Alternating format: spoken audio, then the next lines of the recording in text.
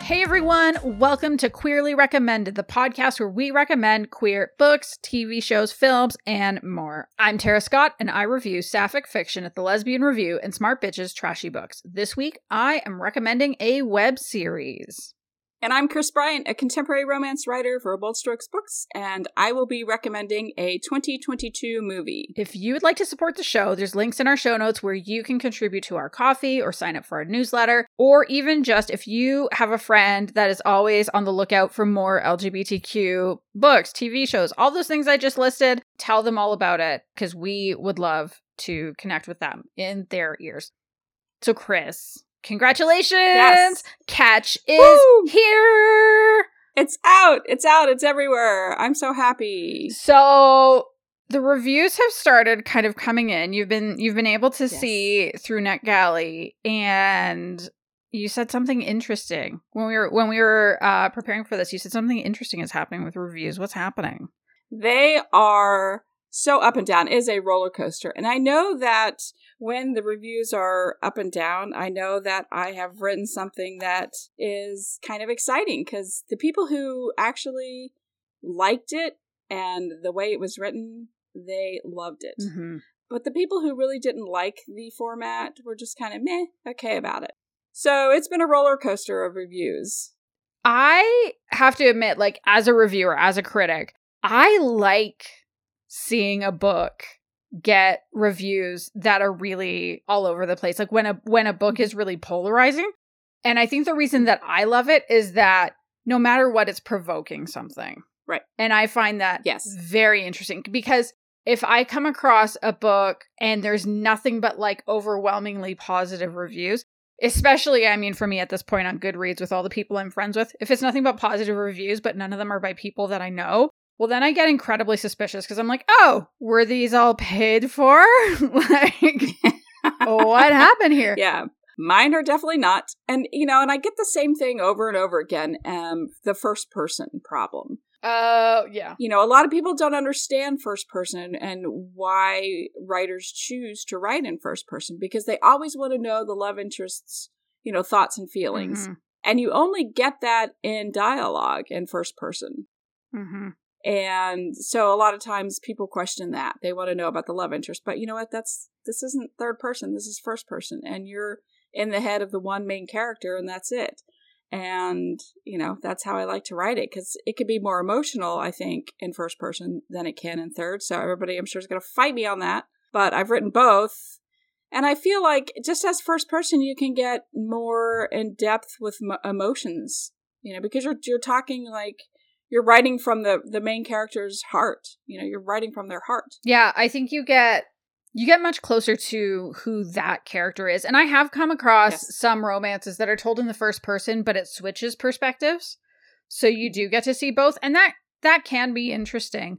But I think I agree with you in the sense that for me, like, I love coming across a book that's in the first person where at the end of the book, I still feel like I understood the other love interest's journey and how they came on it. And I know that takes very careful, and obviously I don't know from firsthand experience. I have not written a book. I doubt I ever will, but exactly who will. But you can, for me, one of the factors that determines the success of a first person romance is how well does the author manage to bring through the other character? Like, how is that happening? And it's often in little things that even though I'm reading it in the perspective of that other love interest, and maybe that other love interest isn't picking up on things, there's things for the reader to pick up on. And it might be the way that other character is looking at them.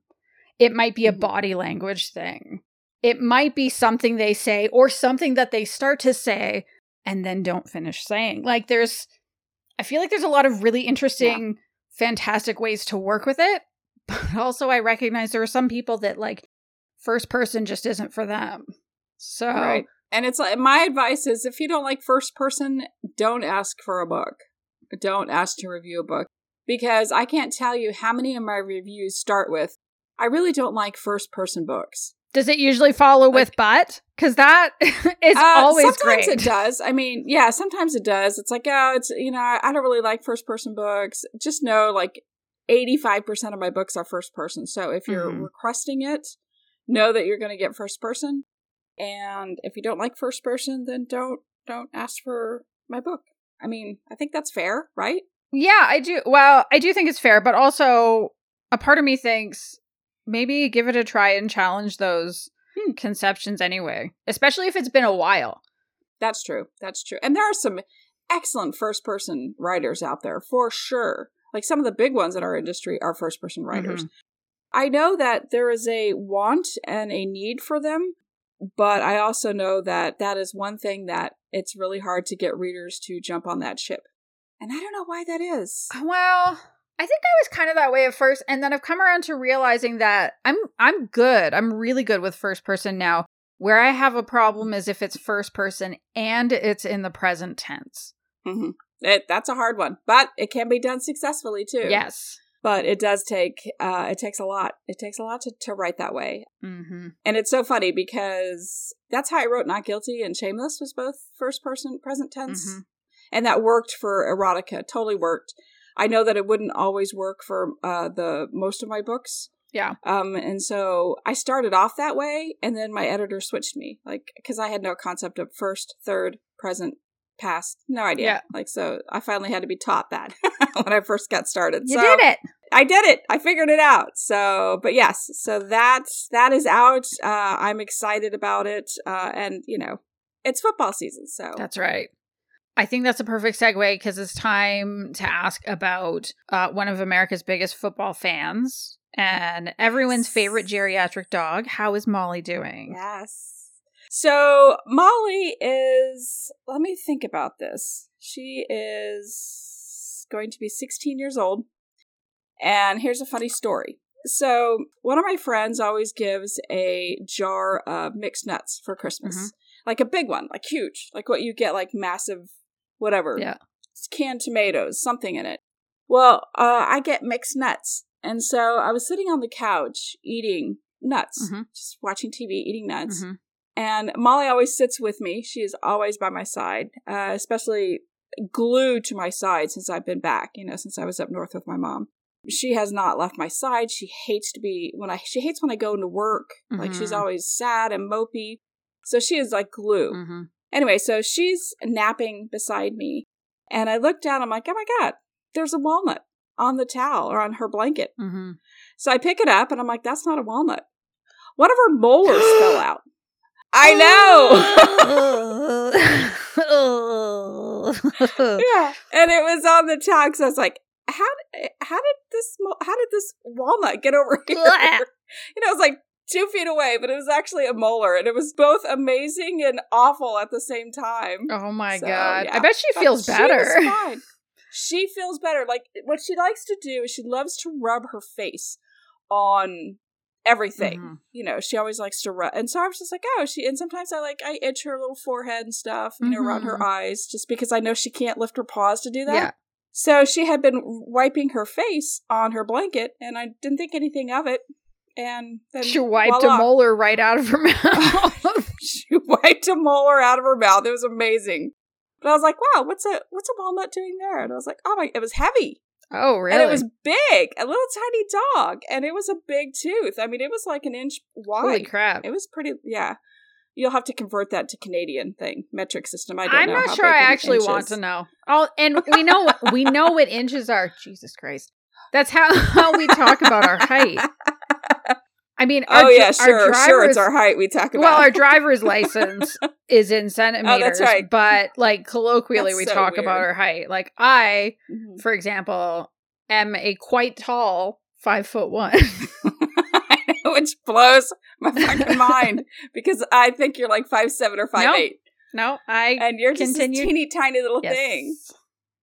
I'm going to put you on my back like Grogu. I have tall energy. Like Yoda. Oh my God. Wouldn't that be hilarious? You're just backpacking me around. I'll dress up like Luke Skywalker. You can be Yoda on a backpack. GCLS. We're there. Yeah, no, I'm not that tall either. But I'm taller than you. So not hard to do. So is my 11-year-old. Not hard to do. So is my 11-year-old. She's really That's pleased amazing. about it too. Yeah, and she'll just get taller. Mm-hmm. At least until I think I stopped growing. I stopped really growing when I was 12. And then I think between 12 and now, I maybe grew an inch. Mm. So I hit this full statuesque potential when I was 16. I love it. They're like, it's going to happen. It's going to happen every year. It's going to The happen. only thing is yesterday we're standing next to each other because she's like, she wanted to do the like pull herself up as tall as she can next to me thing. I mean, I don't care. It's not like good for her. I married someone taller. Isn't that convenient? And but she says, "Oh, but your hair is still taller than me." And I was like, "Yeah, baby, I got 4 inches. It's gonna be for a while." I'm gonna have to tell my stylist next week, don't take too much off the top. It's all I have against this tall child. Because once she surpasses you, it's over. Just know Yeah, it's this over. hair's gonna grow to a foot. We'll see how it goes. Good luck with that. So tell us about your puppy. Oh, how's that going? Amber. So it's funny because she's at the stage where, like, when I look at her, she looks like an adult dog to me. She was born at the end of April. So obviously she's not, and she still acts like a puppy. But recently, because we were told by the vet, it's better to wait until after she has her first heat to go and get her spayed. So we waited for that. And she had been doing really well with the potty training, and then she started having accidents in the house again. I'm like, what is happening?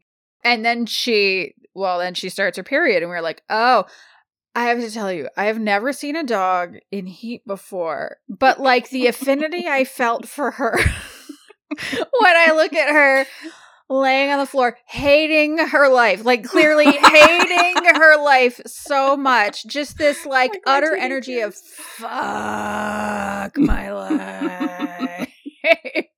And I was like, oh, it's universal. It's not just poor baby. human. Like, what do you do? Like, it's not like you can squeeze out a drop of Advil for her. Right. Just give her some ice cream. Oh, I know, right? Like, chocolate is my go-to. Can't do that. Give her some ice cream. That's good. Aw, poor baby. So, yes. Miss Ember is doing great. She Nice. is going in this week. So, by the time this episode drops, she will have had her surgery. She will be hating her life because she'll be wearing the cone. We actually... Oh, the cone of shame. We put the cone on her one day last week because she's been so itchy, and we think it might be because we had been letting her have bully sticks to chew on because, again, puppy wants to chew all the time. Right. So we've taken her off of those, but like she was scratching so much that she cut like above one of her eyes, inside her ear. So we put a cone on her, and it was... one of the funniest things ever because I came upstairs. I still work mostly from my home office, and so, which is in the basement. So I come upstairs and I walk in the living room, and Neil's sitting on one of the couches. He's playing a video game, and Ember is sitting next to him, but like as a statue almost. But like, and her like shoulders are up and her head is slumped down, and in that like, I don't know what to do. And I was like, oh, you poor baby. So I went and sat on the other couch, and I pulled her up on my lap, and she let me pet her. But when I put her back on the ground, and so she's on all four, she's standing, and she just does this like, I don't know what to do. I don't know. It was so funny. And then the other night, it's semi-related, she was being a real dick. So like we would put her out she would like ask to go out. And so we're thinking, well, we don't want her to pee in the house. So we would let her out. But then she would just start barking at either the neighbors or nothing or whatever. And so Neil was like, nope, every time I take her out, she's going to go out on the leash, on the harness. Because she also like, not only is she barking at them, she doesn't want to come back in. She thinks it's a game. Oh. And so he's like chasing her, and we were just like, no, this isn't happening. And so he left the harness on her, which I think confused her because she just like stood there by the front door. And I was also extremely baked at the time, which probably made it even funnier. But I'm looking over and I'm like, oh, look at her. She's just standing there, and she just kept like she literally stood for probably 15 minutes, and I thought it was the funniest thing ever because she's not only is she standing, she's staring at him. because he's the one who takes her for all the walks. So it's just this like, come on, dude. Let's go. Yeah. So I would say at this point, like, we're getting a really good sense of her personality, and she's curious and she's sneaky and she's quite funny. I think our only regret is that we didn't name her Bianca so that her nickname could be Bonk, because she, spatial awareness has been a challenge for her as her body has been changing and growing, and there's been a lot of bonk in her head into things. But yes, she's sweet and she's wonderful. I'm glad that we have her. Yeah, I love the puppy pictures, and then she looks like an adult dog when she has the shave, the haircut. I was like, know, right? The baby's gone. Yes, she doesn't look like a tiny puppy. Yeah. So it's been a while, but we had a couple of listener questions come through. Yay! I'm gonna read the first one. You're gonna read the second one. This first one has multiple parts. So Sagacious Sapphic said, as a newer listener, I'd love to know what you have in the works this year, a bit of a reintroduction about you, your favorite 3 episodes from last year, and a short list of most anticipated queer media. We're going to go back. We're going to take these one at a time. And I think the one that it makes the most sense to do first is a bit of an introduction or a reintroduction about us. So Chris Bryant, who are you? Yes, I'm Chris Bryant. And I write sapphic/lesbian romance books for the masses. I write first person, as we talked about, but I also write third person. And I do past tense and I do present tense. And I write it all. And I write for Bold Strokes Books. And sometimes I do short stories or novella series as well. But everything of mine can be found everywhere. I say everywhere, but anywhere you buy a book. Usually first 2 weeks of any sort of new book of mine comes out at the Bold Strokes Books website. And what else do I do? Whatever you want. Oh. No, that's I do whatever the hell I want. No. I do whatever the hell I want. No, I have a Patreon. We raise money for animal shelters across the world. And what else about me? Everybody knows about my dog. Very occasionally on your Patreon, you get drunk with other lesfic authors. I do. I do a lot of video. I do a lot of video chats. And I put that as part of the fun and exclusive content you get by being a Patreon of mine. Mm-hmm.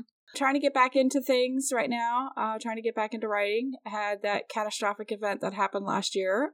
So my mind really hasn't been in it. Neither has my heart. So I need to, before I get too far away from it, I need to jump back in and keep writing. So just for people that didn't notice on Twitter or on Facebook when it was announced, Chris's mom, unfortunately, passed away last year. It was very rough, very quick. And that's why my friend Amanda stepped in for a couple of episodes. So she doesn't listen to the show, but her girlfriend does. So Tanya, you can thanks, Amanda. Pass on your thanks again to Amanda. We were really grateful that she was able to just drop in. And I mean, hey, she got me turned on to Yuri on Ice. So that's perfect. Not a bad thing. Who doesn't want to watch two sweet boys fall in love over figure skating? I love that. So, the reintroduction about me. Hi, I'm Tara Scott. Hi, Tara. So, I started professionally reviewing lesfic or sapphic fiction or WLW fiction or whatever you want to call it 8 years ago with the Lesbian Review. And since then, I was a reviewer at Curve Magazine for a while. I was a reviewer at Lambda Literary for, 4 or 5 years. I'm currently one of the staff writers at Smart Bitches Trashy Books. And the way that Chris and I actually met, I mean, we had been kind of like friendly on social media, but we wouldn't, I don't think we would have ended up with Queerly Recommended, except that I used to have another podcast called Let's Do Books. It was a part of the Lesbian Reviews podcast network thing. And that started out as a 2 co-host kind of book club situation, and then Brooklyn left after a year, and then I just started interviewing authors, and that was very cool. I got to talked to some pretty incredible authors on that podcast, like Anne Bannon, who was writing lesbian pulps in the 1950s, or Catherine V. Forrest, who wrote Curious Wine, without which we don't get, we probably don't get Georgia Beers' books without her, maybe Karen Callmaker, some of the others. So that was something that was really cool and something I was proud of. But after 4 years, I was pretty tired and I was winding it up. And you had been on the show, I think, twice before I think so, that. Yeah. And there was another author who was supposed to come in for, it was like the second last episode, and they got sick and they couldn't make it. And I was like, oh no, I'm so close to being done. And I needed something for that. And so it's just like, hey, Chris, can you come in for a last minute? And you were like, yeah, absolutely. And at the end of it, you said, hey, if you ever want to do a podcast, let me know. And I was like, I'm tired. Let me think about it. I need to just not podcast for a while. And then a few months later, you said like, hey, did you think about it? And just kind of said, yeah. And here we are. Yeah. 2 years later, doing this thing. It's amazing. I know, it's pretty good. It is. So the next part of this multi-part question, what do you have in the works this year? I have two things. I have a novella. This is kind of cool. I think a lot of people will be happy to hear this. It's a novella called Cherish, and it brings back Brooke, Cassie, and Noah from Temptation. Ooh, yeah, yes! So this one of my favorites. That's exciting. 6 years in the future. Mm-hmm. 6 years. Mm-hmm. And it introduces some more characters, some new characters as well to their community. So it's just a novella. It was something to kind of... I had so much in 2022 that I needed to just chill out. And so instead of writing a full length, I just decided to go ahead and write this novella to kind of, not have the pressures of a full length novel. Mm-hmm. So that's been turned in, and hopefully that'll come out in May. And then what I'm writing right now is Dreamer, and I'm not quite sure when that's coming out. It's a book that's kind of, I don't even know. I don't want to give it away. It's a tricky book. And I absolutely, did I tell you about it? I think you did. You did. This one has a twist, doesn't it? Yes. Yeah, okay. Yes. So the last couple of books of mine have had twists because I like the twist. I love the reaction of the twists. So I've been putting them in my books more and more because the aha moment has been... It's always good when you read a book and you're like, son of a bitch, I did not see that coming. And that is what I like. Yes. I like to give those to readers, especially like if you're so used to my sweet romances and they're pretty, my big climactic scenes really aren't that big because I don't think that real life, your scenes are that big. Sometimes they are, but I feel like sometimes we go a little extreme when we write, authors. So most of mine have been, if the character following the true arc of romance, they have to be apart for whatever reason. Mm-hmm. And so I try to keep that as realistic as I can. But every so often lately I've been trying this, oh my God, moment, where it happens. And so the last couple have had those aha moments. And so this one will as well. So that is what I have in the works. And I'm doing, hopefully... going to go to GCLS in Denver, and then Women's Week this year. Mm-hmm. So, what about you? What's going on with you? Well, hopefully, I'm going to be able to read more this year, so I can review more. Last year was not my best year for that. I had quite a hard time reading, just at all. Like having the focus and the attention, but also like one of the big things that happened for me near the end of last year was I finally got diagnosed with ADHD and started taking medication for it. And it's like, oh, well, that's kind of life changing.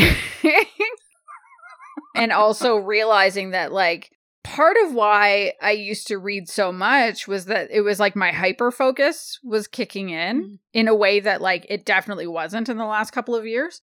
So we'll see. I would like to do more of that. Something else that I'm quite excited about, and you and I have talked about, is we want to try and get more guests on for bonus episodes. And there's one that we're working on right now that I'm pretty excited about. Mm-hmm. Really looking forward to having that conversation. And then we'll just see from there, because I don't think we anticipated the speed from which we could go from like, hey, wouldn't it be cool to, hey, we're doing it.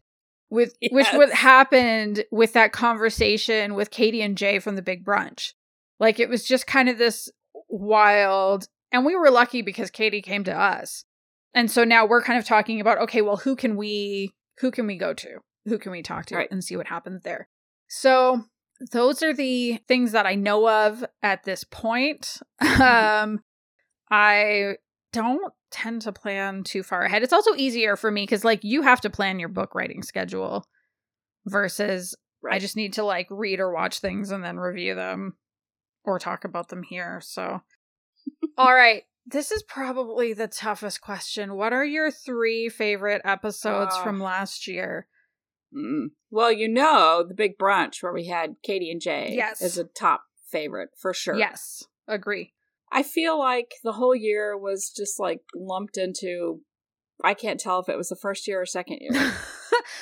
Well, it's one of those where, we did the Boundaries episode where we had Jay. Yeah, that was a great episode as well. Yeah, I was thinking about that one too. So we talked to Jay, the author, and then Sarah Wendell joined. She's the founder and head of all things at Smart Bitches Trashy Books, because there's this big conversation happening on Twitter at the time about how there are some authors, and it definitely happens in other parts of fiction, but it's like quite a big problem in lesfic, of readers not respecting authors' boundaries and like the sexual harassment and stalking and stuff like that that's been happening. And I think I'm really proud of that one too, because I think that's a great one. A conversation that not only needed to be it continues to need to be had, and hopefully it's something that we can just get to stop,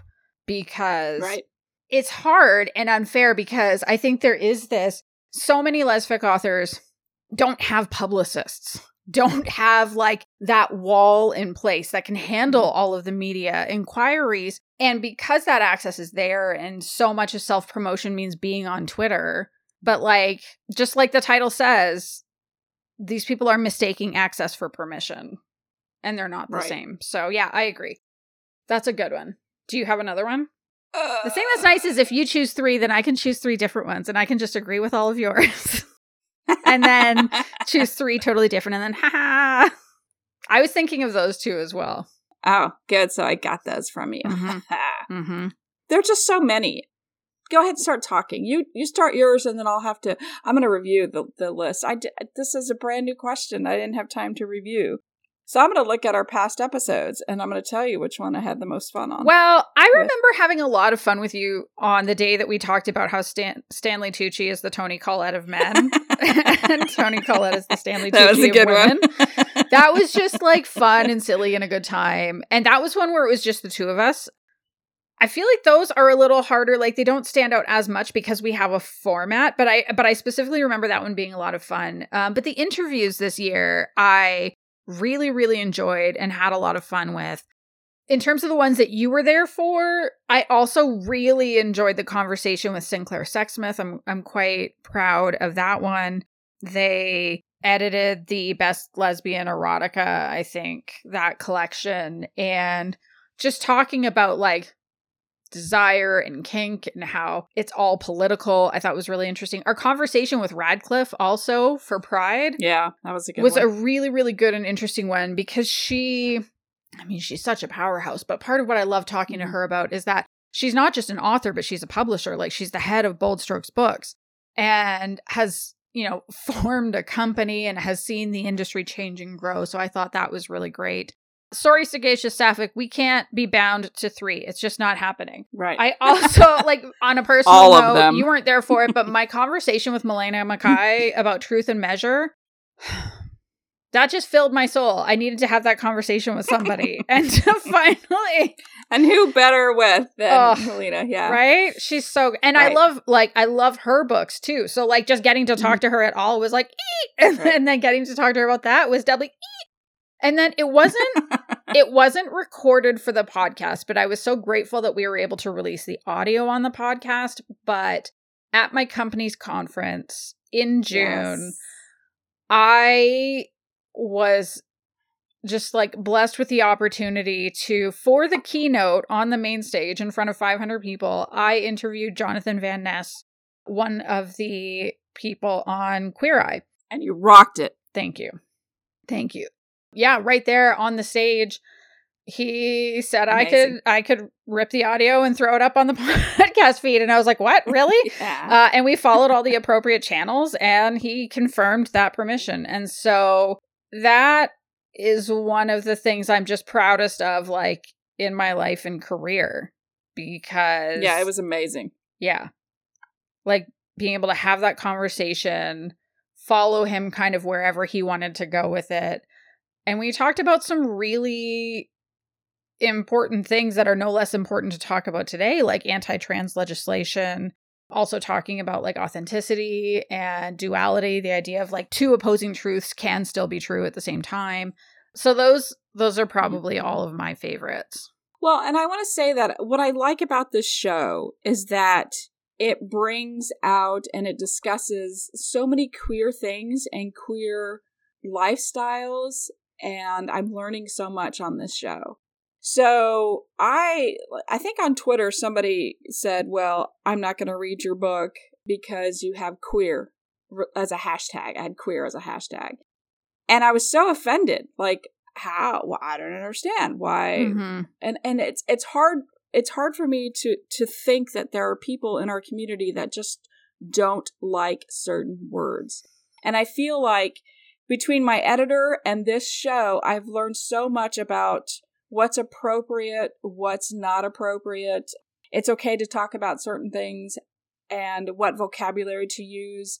And I feel like this is such an education for me, and I hope it is an education for other people as well. And I love the knowledge and everything that we are bringing to our community, that, you know, people like me who didn't really know anything. Mm-hmm. And then I'm learning as I go. So I love that the show, you know, puts me out of quote unquote a comfort zone that I used to have and lets me embrace and learn about different types of people in the queer community Mm-hmm. that are just fantastic. And so I love the show for what we're doing for everybody, and to make it a safe space for people too. So now it's like if people come to me and they're like, well, I don't like the way that you say queer, or that you call yourself queer. But I am, and it's a beautiful word, and we're taking it back, Mm-hmm. and I don't have a problem with that word at all. Yeah. So, you know, I identify queer, lesbian, whatever. Mm-hmm. I mean, I understand why some people don't like the word, especially if you talk about some of the elders in our community. Right. Who, when they were growing up, like, that was the slur that was being used against them. I mean, I would not, if I knew I was in conversation with somebody who had that experience, I probably wouldn't use the word queer. Mostly just because I want to sort of respect their experience and where they're at. But at the same time, nobody's going to take that word away from me entirely. I love that word too, because I feel like it encompasses my relationship with my gender as well as my sexual orientation. And it's just easier to say queer than to say, well, I'm gender nonconforming and maybe non-binary, but I'm not really sure. And also I'm pansexual.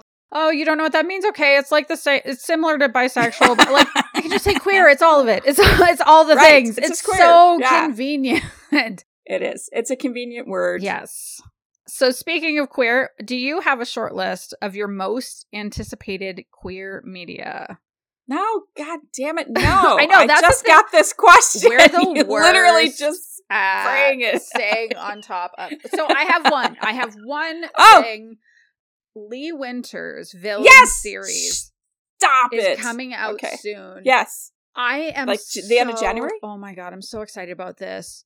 I mean, if you've been following me for a while, then you know I love Lee Winter's books. Mm-hmm. And I mean, I love a bunch of them. And probably if I had to guess, her best is probably, no, fuck it. I'm not even doing this. I'm fighting with myself in my head because it's like my darlings are punching each other in the face. This isn't working. But I fell in love with her writing from her very first book. I wasn't following her as a fanfic author. To be fair, at that point, I wasn't reading fanfic at that point. But her first book was The Red Files, and it is still one of my very, very, very favorite Lesfic books because it's so fun. And at some point I should probably do. It was nearly the official recommendation today because this series is coming out soon. But I got to talk about this web series. So maybe to come. Either way, go read it anyway. And it was it's like a romantic suspense. And like the dialogue is really snappy and the characters are great. And I fucking love the Ice Queen in that book. Like it all just worked for me. And then there was a follow-up to it, which was also great, where we see them getting married. But there was a villain kind of in there, in the background of Catherine Ayers' life. And it was a woman she had been in love with previously who fucked her over. Who basically was like, this relationship was not as real as she perhaps thought it was. And this series is where that woman is getting her own love. And I find that very interesting, like redeeming villains. Right. I know. And before, like, I don't know if I would have believed it could be done before to take someone that unlikable and then turn them into a love interest. But I saw Rachel Spangler do it with the book Close to Home. Because Kelly shows up in one or two previous books of Ray's and is like such a bitch. And I couldn't stand her. And I was like, fuck this woman. Come on. Like, I'm going to believe in her. And like, even in her own book, she is not easy to like for a lot of it. But you come to understand why she is so closeted and why she behaves the way she does. And she goes on a real big journey. And so that was the book where I was like, ooh, this could be a good thing. And so now I'm just like rubbing my hands in excitement for this series to drop. So yes, that's my big thing that I'm excited about for this year. Yeah, I don't know. I mean, I see what comes through or what's coming down from, like, I'll see stuff on Twitter. But being a part of Bold Strokes Books, you know, I get to see in advance, like months and months and months in advance of, you know, when the next Melissa Braden, when the next Georgia Beers, you know, I get to see all that. So I don't, even movie wise, I've just been out of it. So I don't really know. I don't have a list, so I can't really answer that. Actually, at the risk of being extremely cheeky, there's one other thing, and I don't even know if it'll drop this year, but Milena Mackay told me something that she is planning on writing and swore me to secrecy. Oh, there you go. Giving it away. I'm going to call her right now. All I'm going to say is, oh, it's going to be good. So I am looking forward to future, untitled, undescribed Milena Mackay project that I don't know if it will drop this year, but I hope it does because I would like to read it. I'm sure it will. I'm sure it will. All right. So that was yes, and so we have another question. Yes. Fiona Riley asked the question, what do you both love and hate about the sapphic fiction genre? And so, like, you and I were kind of sort of talking about that a little bit before we started recording. Books versus community. Like, Can we talk about both? Maybe, because I think, you know, there is a real community of authors and readers that have come together very specifically for sapphic fiction, mostly romance, not entirely romance. I think, in terms of what I really love, I mean, I first discovered it, oh gosh. The thing that's nice is that I was pregnant at the time, so I can time it around that. It's like, oh, okay, so if my kid is this old, that means... So yeah, I first stumbled across it 12 years ago, and at the time, I was back to reading romance. I hadn't been reading romance for a lot of years because I read a lot of it in high school, like as much of it as I could get my hands on. And then I started university as an English literature major and then became a gigantic snob and stopped reading romance. But I was working at a job where I was very disengaged, very unhappy. It was a really, really toxic work culture at that point, but I was also pregnant, so I couldn't go anywhere because, you know, I wanted to have that sweet, sweet Canadian maternity leave coverage. And so I started reading romance again, and then I stumbled on, and I read a lot of it, and I stumbled on Lesfic, and I started like very slowly reading it, and then it turned into all I was reading. And so the things that I loved, and to be fair, my comparison is based on reading very few male-female romances in the last 10 years. But when I stopped reading And they were all hetero romances at that point. Like, I was not coming across opposite sex pairings where one or both of them were bisexual in the same way that is much easier to find now. And it was like the height of the alpha male thing, which I didn't love. Because, like, again, like, I'm married to a man, but, like, he doesn't act like those jackasses that would show up and were like, I know what you want. And it's like, fuck off. Like, what? There were still things that I liked about a lot of it. And I don't at all want to say, like, oh, it's all bad. Like, it's not. There are reasons why people make careers off of it. Like, there's some excellent writing happening, but I wasn't connecting with it anymore. And I really, I think the thing that I really grew to love is seeing no gender dynamics, frankly, that the love and the character development and all of that is built on other things, not gender roles. And I mean, sometimes we occasionally come across books where, like, a butch or a more masked character ends up kind of acting like some of those men that I used to read, but that's a choice for whatever reason, and I still think it's not. Like, it's there's still not that power imbalance that's based on gender. And I always appreciated that. And I don't know, I love reading, for me, especially as someone who is in an opposite sex marriage as a queer woman, it feels like another way to kind of connect with that side of myself.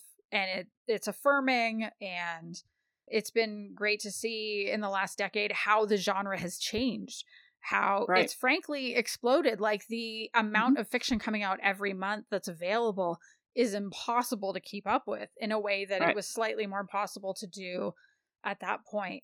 And now the mainstream, like, the big, huge publishing companies are now welcoming queer fiction. And so, talk about a saturated market. Oh, what? Specifically, because at that point, the queer fiction was almost entirely male romance, mostly written by and for straight women.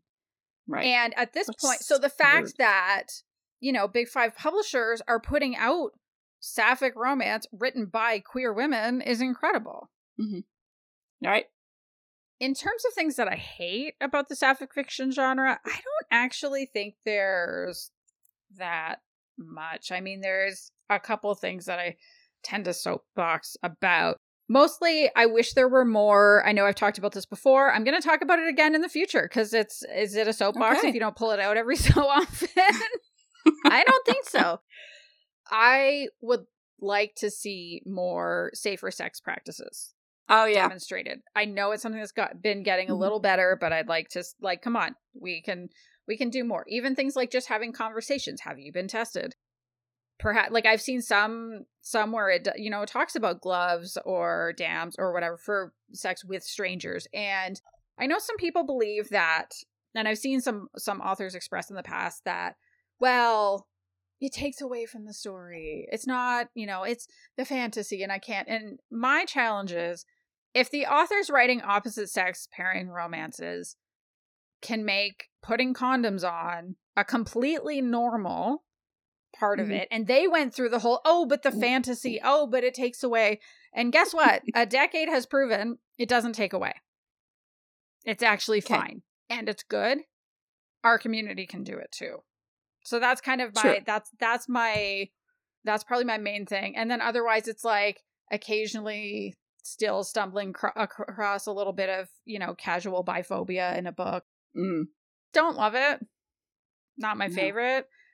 And same thing in the community. Like, the most part, like, if we talk about, like, okay, are we talking books versus the community? For the most part, the community is wonderful and warm and welcoming. And every so often a transphobe pops up, or someone who's biphobic pops up. And, like, that's the thing that I think that I hate. And it's still hard. Like, anything that encourages any kind of, anyone encouraging any kind of an us versus them, like, oh, you're trying to get rid of lesbians. No, we're not. Not at all. Nope. Like, we want lesbians to, like, be yourself, be authentic, but include everyone.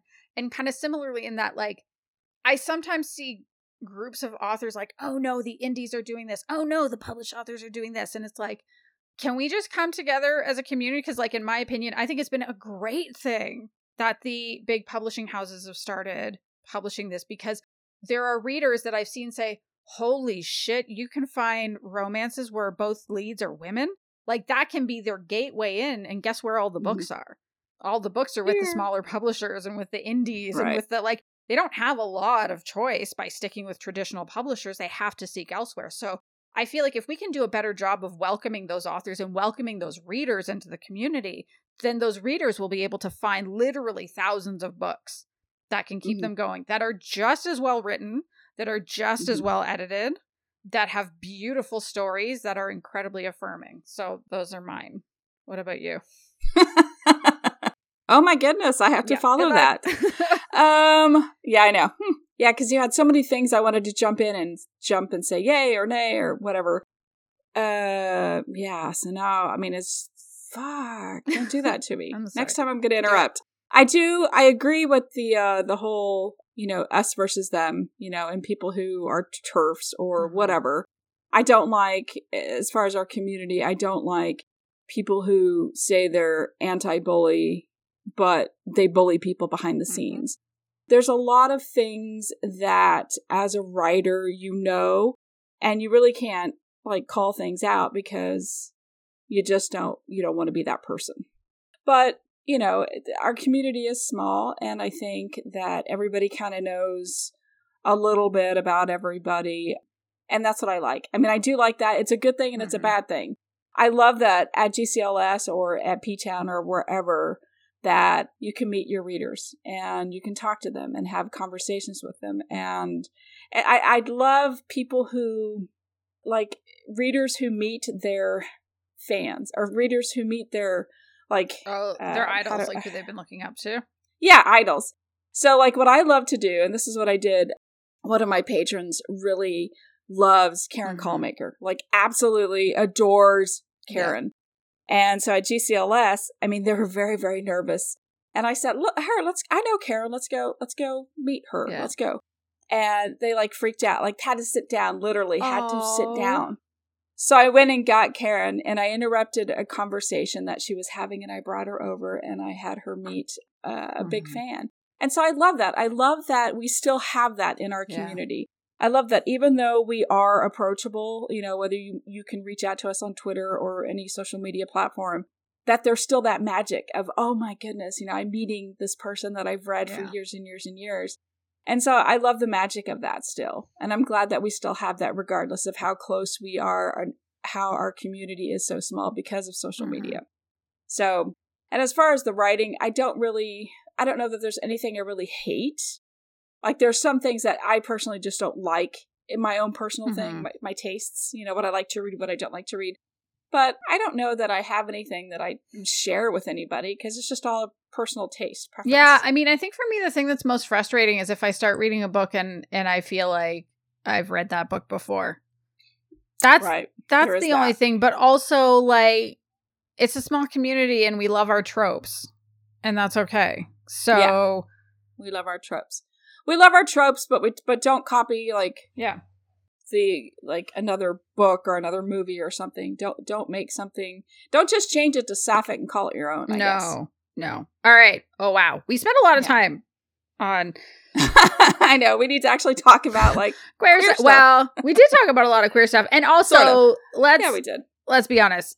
Sagacious Sapphic was quite cheeky in providing one question that was 4 questions. But also, that was really 27. Hat tip to Sagacious Sapphic, because I would do the very same. Like, you're going to constrain me to one thing? Here's 4 things in the one thing. Nope. Like, you are clearly our people. So, Chris, what have you been reading or watching lately?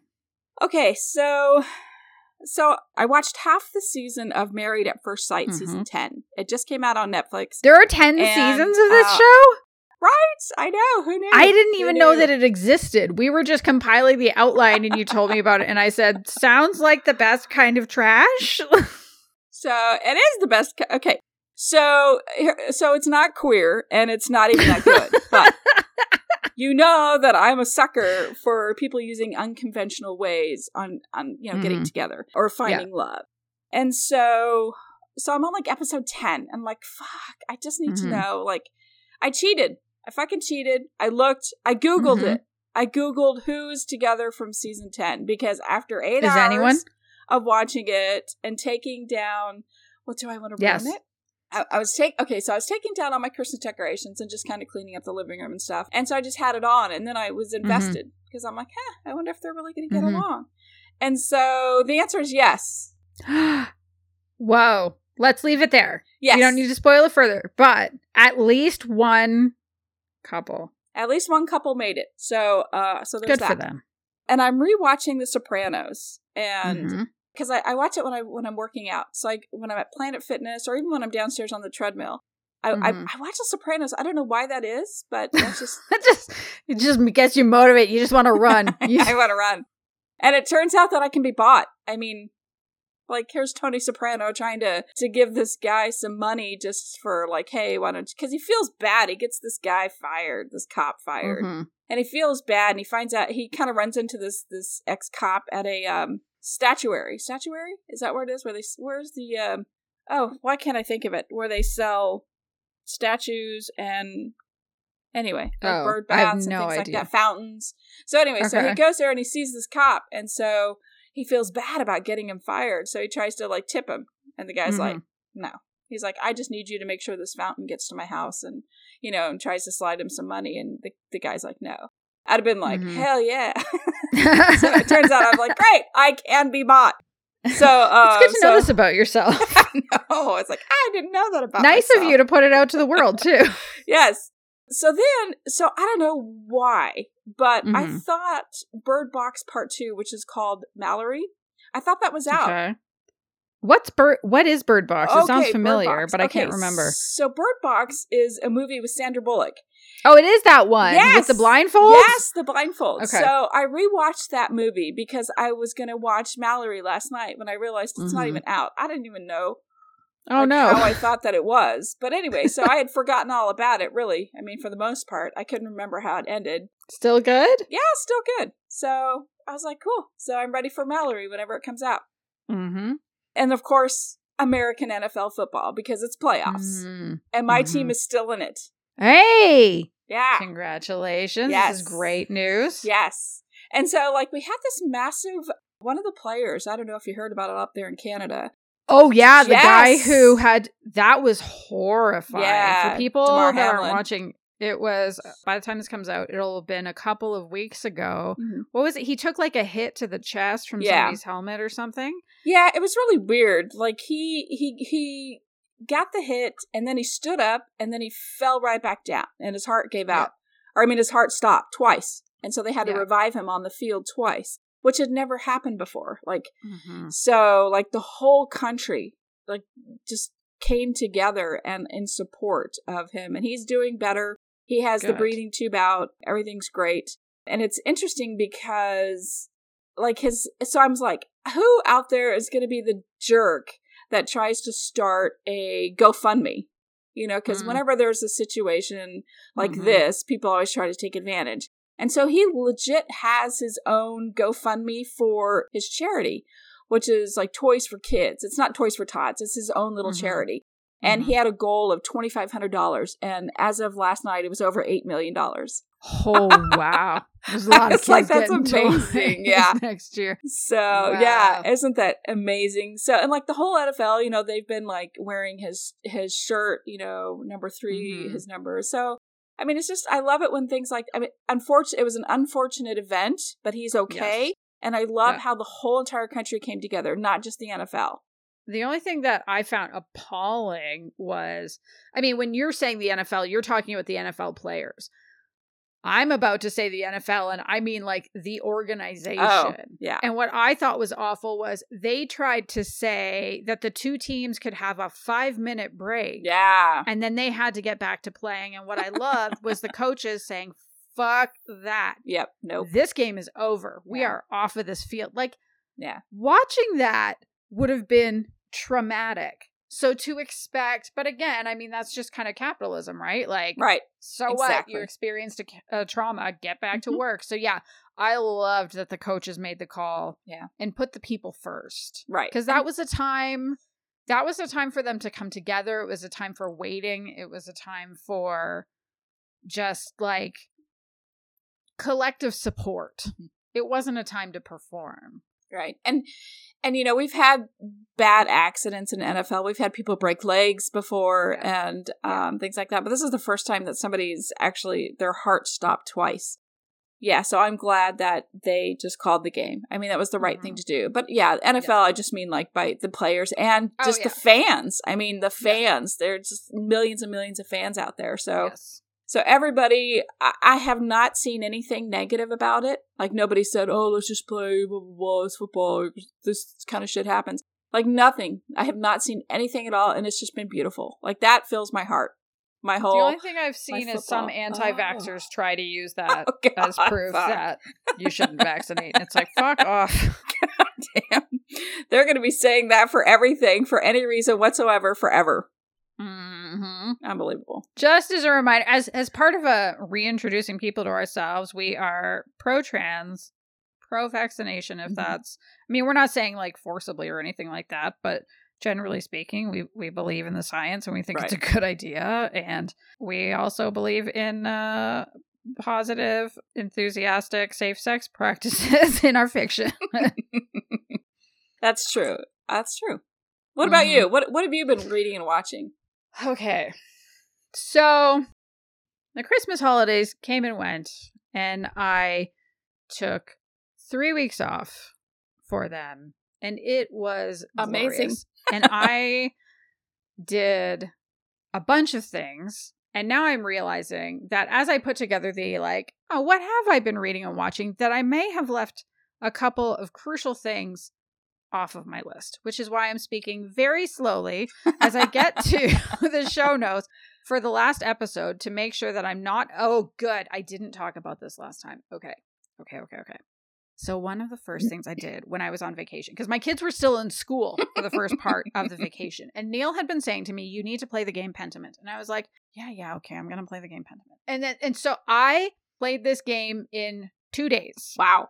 It's probably about a 15-hour game, and I played it in 2 days because the writing is so good. And you don't have to be a good gamer to play this game. There is no sword fighting. You're not pointing and shooting. It's none of that. To me, it's not quite a visual novel because you do have to like move around a map and you are making choices and stuff like that. But it's like, for sure, Chris, you could play this. If you might actually even be able to play it on your laptop. It is available on Xbox. It is available on Steam. It takes place in 16th century Bavaria. Wow. And it is a murder mystery. There are 3 acts. In each act, you are solving one mystery.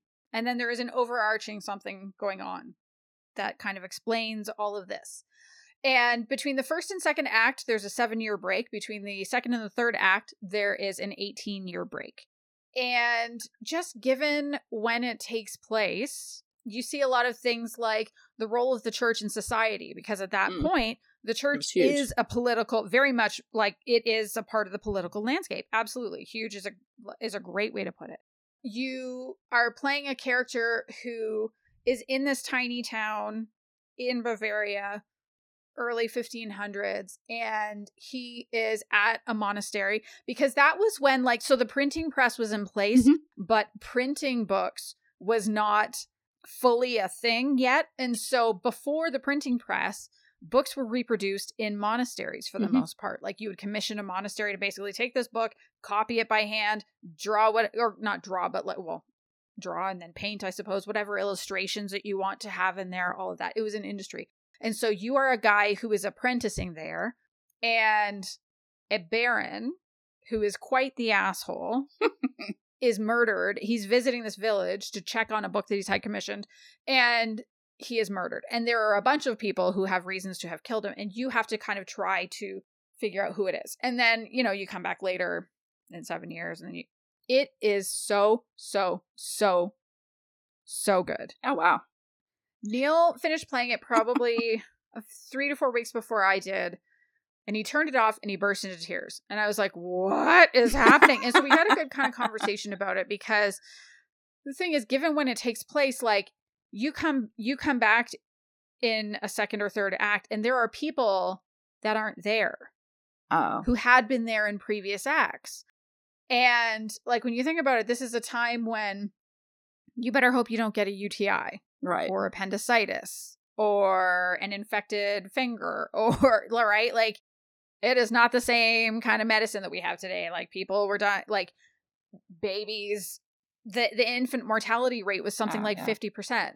And it's just such a beautifully written story.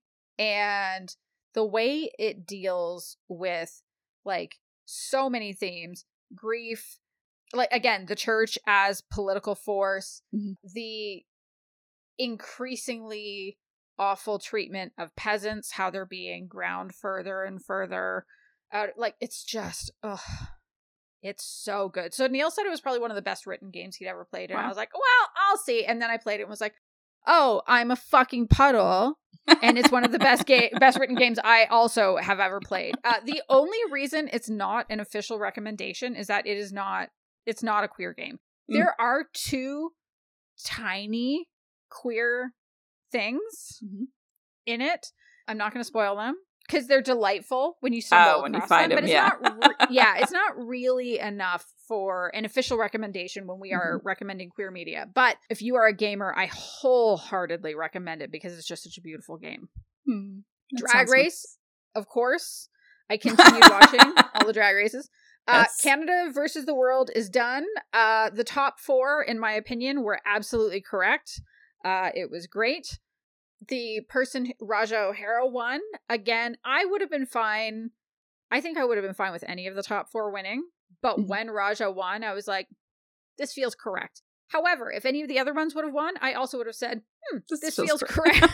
So it's kind of nice when that happens. Season 15 of the main franchise has just started, and I am quite excited because Sasha Colby is on this season, and Sasha Colby is like the drag queen's drag queen. She is the drag queen that so many drag queens love.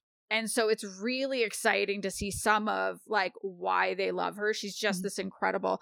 Last season, one of her drag daughters, Carrie Colby, performed. And so like Carrie, she is a trans woman.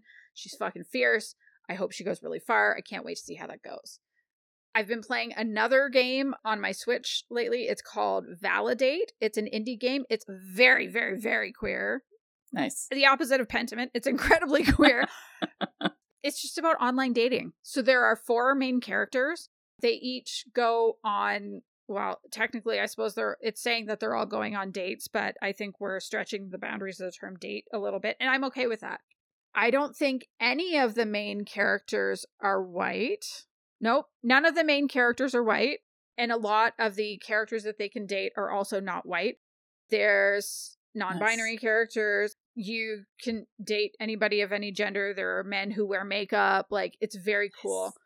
The only reason it's not an official recommendation, and like, I really, really, really wish I could give this game an official recommendation.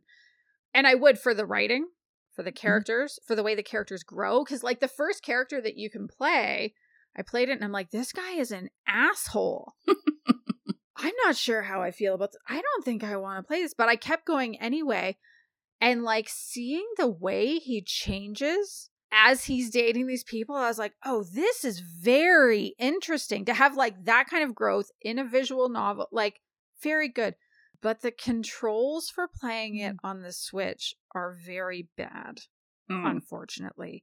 And so I am going to say, like, if you are someone who has a Switch, but also you have a Steam account and you play things on your computer, like 100% play it on Steam. It's probably great when you can play it with an actual mouse, but like you're having to use the joystick to move the cursor over to click on a button. And it's like, sucks. What?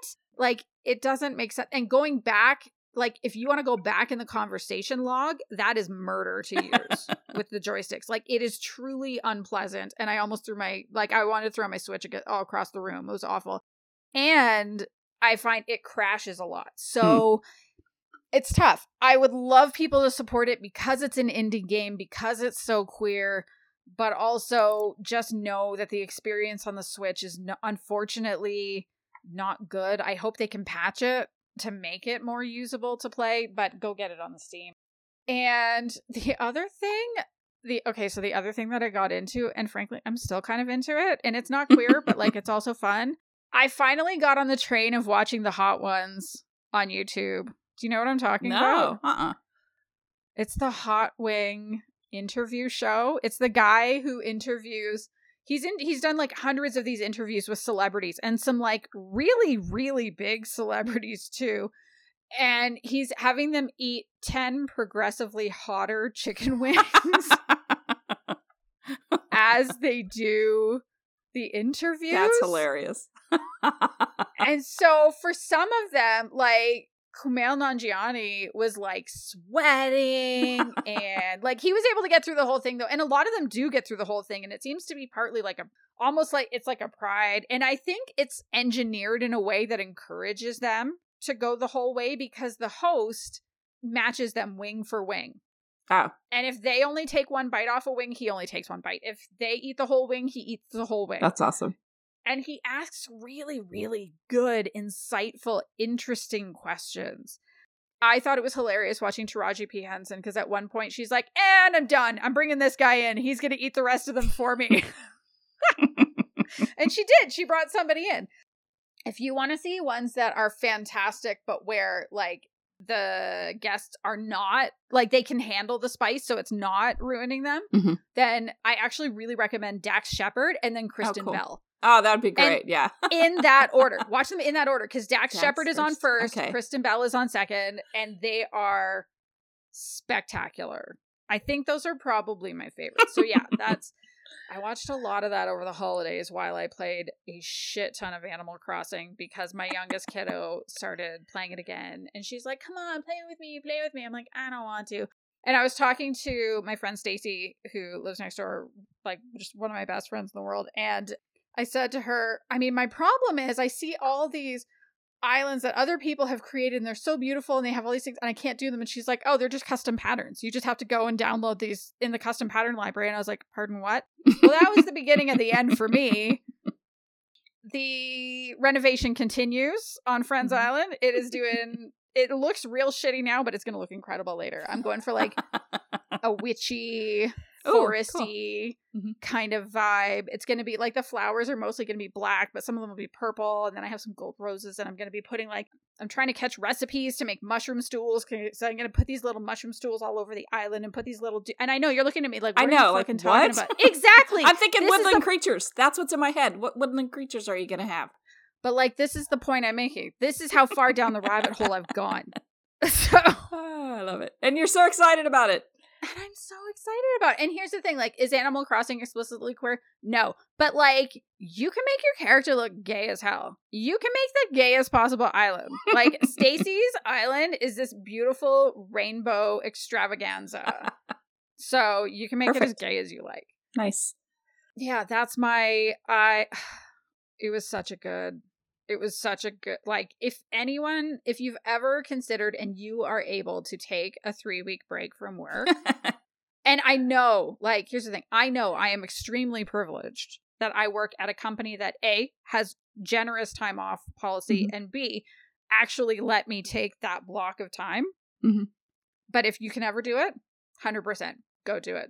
Live your life. Revamp your Animal Crossing island, or actually do something bigger and more interesting. But it was so good to just like unplug and step back. Yeah, it was the best. That's my official recommendation. Take time off. No, for real. What's your Chris? Yes. What's your official recommendation this week? Okay, my official recommendation is a movie that was released in 2022 around Thanksgiving, so not that long ago, and I rented it through just my cable provider. It's a movie called The Inspection, and it highlights a gay Black Marine's experience under Don't Ask, Don't Tell. Whoa. I know. That sounds intense. It's loosely based on the director Elegance Bratton's own life. He wrote and directed it. So the MC is Ellis French, and he's played by Jeremy Pope. I don't know if you know who Jeremy Pope is. Not offhand. I think if you saw a picture, you'd be like, oh, him. Yeah, okay. Yeah. So he is a gay drug user, homeless, living on the streets. And the movie starts with him reaching out to his mother because he needs his birth certificate to join the Marines. I need to start off by saying that his mother is played by Gabrielle Union. Oh, I know. Oh, I love her. Oh. So, love her. Incredible ally to the community. I know. We're going to get to that. Okay. So, and she's phenomenal in this movie. I mean, it's obviously, first of all, she doesn't like her son. And, I'm sure that after like 10 years of lying, stealing, etc., she doesn't believe anything that comes out of his mouth. And so he asks for his birth certificate, and she says, I don't know that I don't want to give this to you because it's the last time that I have of you. It's the last thing that I have of you from when you were the person that I loved and knew, because her son has changed so much in 10 years. And like, this is how bad. So she lets him in her apartment, and she puts down newspaper on her couch for him to sit down. Because he is that, like, just like, unkempt, unclean. And he's like, I'm really going to join the Marines. And she's like, yeah, whatever. And she's like, well, I'm sure I'll never see you again once I give you this birth certificate. So she's not quite sure why he wants it. Like, what other reason could he have for wanting this birth certificate? Yeah. And so she just said, she still wanted that piece of him when, her expectations and dreams were still there for him. So, but she gives it to him, begrudgingly. She gives it to him.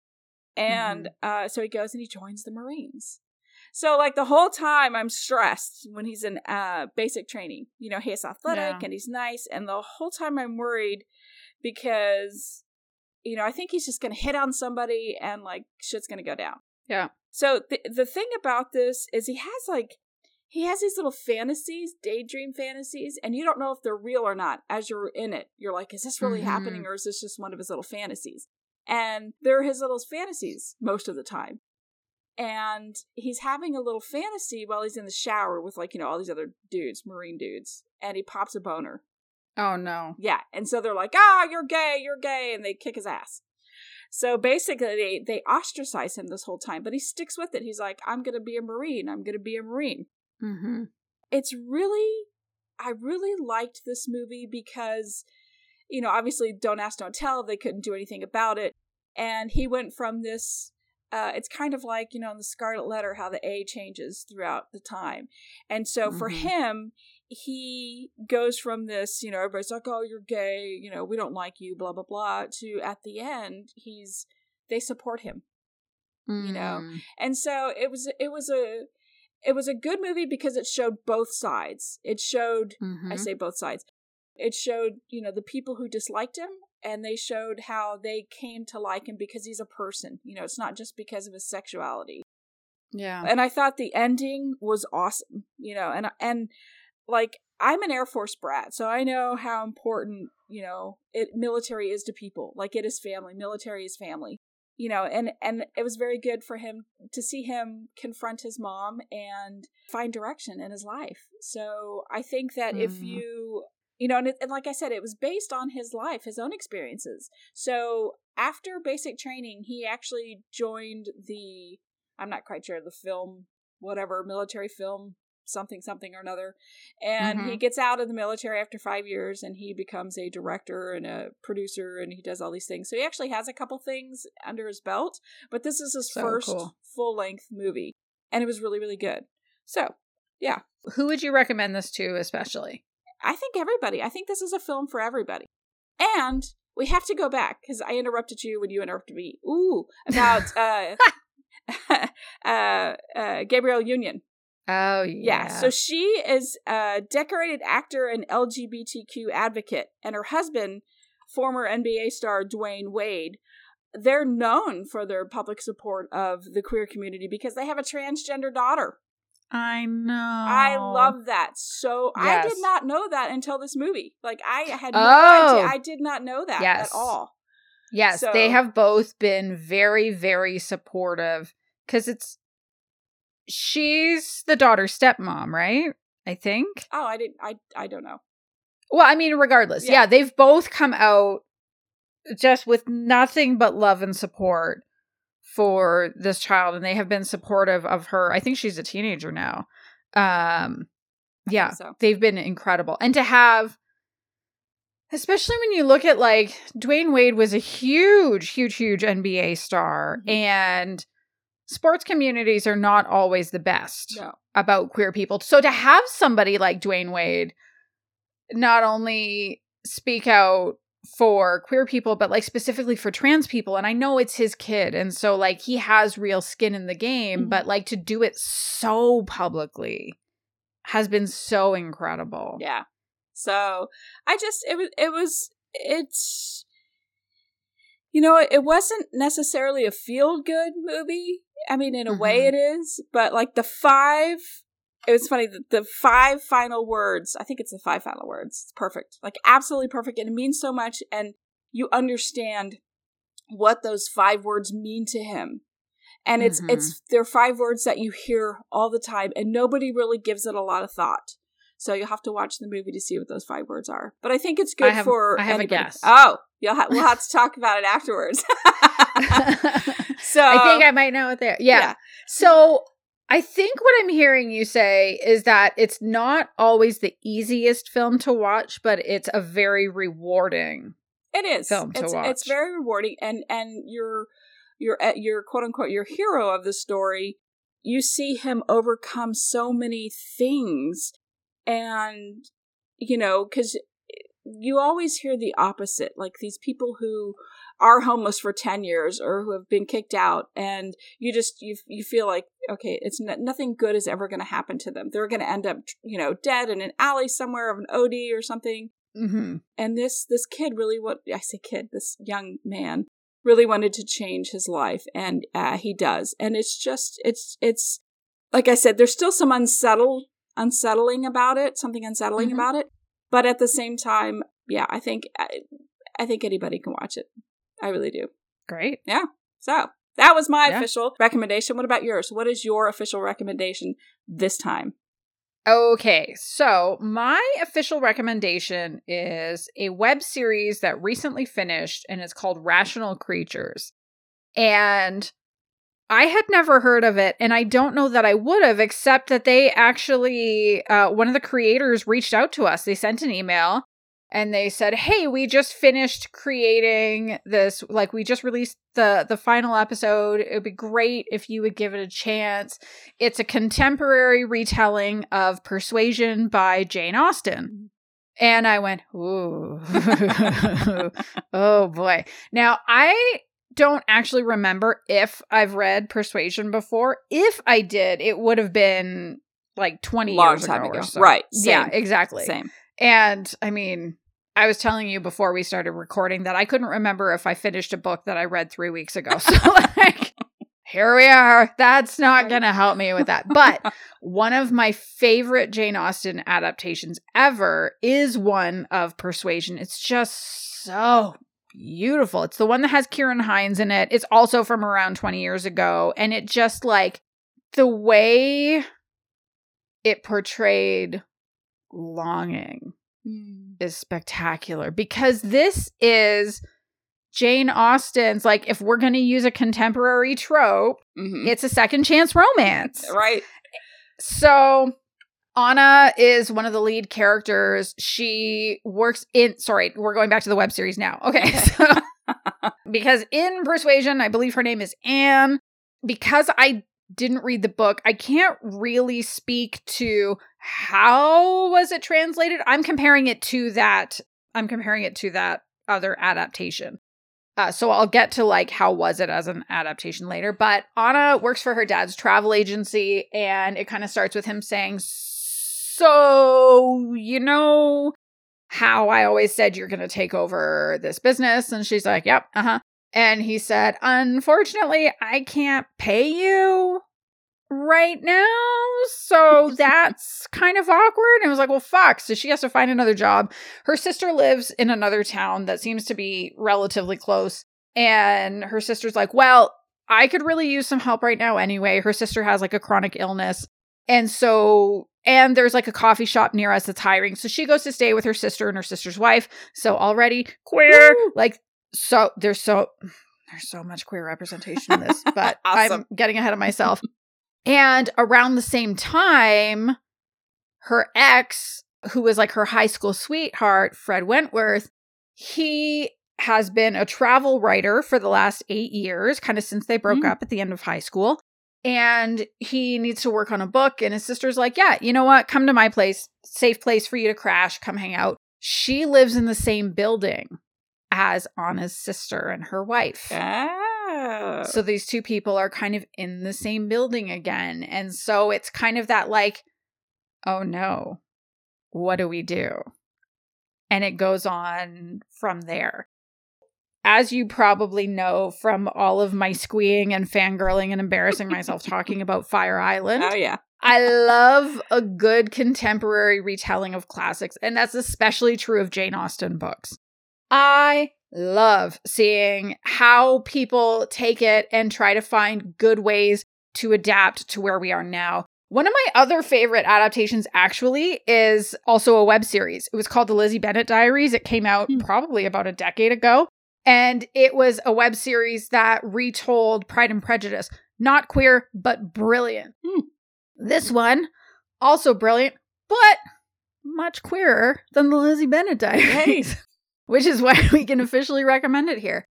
So, like I said, I haven't read the book, but it has prompted me to start reading the book. So I'm slowly kind of reading it here or there in between the other books I'm reading for review. And comparing it to that other adaptation, though, like I can see where they were going. I can sort of see, it's not so much like, this character is this character and this one is this. Like there is a little bit of that, especially with the leads, like Fred Wentworth instead of Frederick Wentworth. Anna instead of Anne, because Anna's family is not white. I think they're some kind of like Latin family. Okay. But like it all makes sense. And it makes sense as a contemporary story. I found the characters really interesting. And when I started it, because at first I was like, is this even queer? Like it's about a woman and a man getting together, but like both of them are bi. She says it openly in a conversation with somebody else. And we actually see Fred date a dude in the series for a little while. Nice. And that's, again, for me, kind of cool seeing queer at like a very queer opposite sex pairing. And Fred's sister talks about being aromantic, which again is very exciting because I feel like aro and ace people don't show up in queer media as much as I would like to see for sure. The story, it worked for me. It made sense seeing the way they sort of made their way back to each other by the end. Because again, I said before, it's a second chance romance. That's not really a spoiler. That's the whole point of a second chance romance. Right. And the thing that I think might interest you is that the music for the series is so good. I think they chose a bunch of indie musicians. I haven't really dug into it, but like... Ooh, I'll have to do that now. Yeah. You would pay more attention to the lyrics than I would, because that's just not the way my brain is wired. But the thing that I found was just like the vibe of all the music really influenced the vibe of the series. The music, to me, was as much a part of the atmosphere as anything else. Like, whoever did all that choosing was just like, bang on, good for them. And I think the other thing that's exciting, and this came from the pitch that they sent, but I think is worth sharing, is it is this series was produced by a multinational, all-female writing and producing team, which I think is so excited. So one of them's in Canada, one's in the UK, two are in the States. They met through the internet and began working together, and they actually crowdfunded to get season 2 of the show. They had to delay a bit because of the pandemic, but like, they did the thing. Yeah. And it's fun. I mean, it's not, because it's a web series and they had to kind of like do it all themselves. Like, is it as polished as a movie you're going to see in the theater? No, of course not. Right. But also, it's charming as fuck. Like, it's very charming. It's quite sweet. The characters are quite real. And in terms of other representation, like we see someone who has a panic disorder. There's another, like I said, Anna's sister has a chronic illness, like some kind of a rheumatoid arthritis or something like that. Like, it's really so, like, the representation is so multifaceted. It's so good. And I was so happy at the end. I had that, like that big, warm sigh, smiling, whatever that I get at the end of like where I'm just like, oh, I love this so much. For me, like when a romance is so good, I had that. Like I absolutely had that. And the other thing that I thought was kind of funny is they sent it over and I'm like, okay, there's like 19 episodes and it's, but they're fairly short. Like some episodes are 5 minutes. Some are like 11 or 12 minutes. I'll watch this over the next week or two. I watched it in one sitting, actually. Like I started it and then I couldn't stop watching it. That's sweet. Because I just enjoyed seeing all of these characters together so much. And there's a secondary romance between two boys and it's like a friend pining for another friend romance. And it's so cute. And I love it just as much as the main characters, possibly even a little bit more. Okay. I know. So if you are the kind of person that likes web series, definitely check it out. Even if you're a person who doesn't like web series, I would like to challenge you to at least give it a try because the episodes are quite short. Very easy to know where and when you can space it. But I dare you to not watch it in one shot because it's just so lovely. That's nice. Yeah. That's it. That is all for this episode. This is probably the longest episode we've ever done. So if you've stuck it out this long, thank you for joining us. If you've enjoyed the show, please make sure you subscribe wherever you listen to podcasts so you'll get notified or it'll download whenever we release an episode. Like I said before, if you have a friend that you think would like the show, please tell them all about it. And if you would like to support us, we have links in the show notes to our coffee and our newsletter sign up. Or if you want to connect with us on your favorite social media sites, we have links in the show notes to those as well. Or you can just search for Queerly Recommended on Instagram, Facebook, Tumblr, TikTok, and Twitter, and it is still standing. Or, I know. Or email us at podcast@queerlyrecommended.com. Goodbye, everyone. Goodbye. Bye.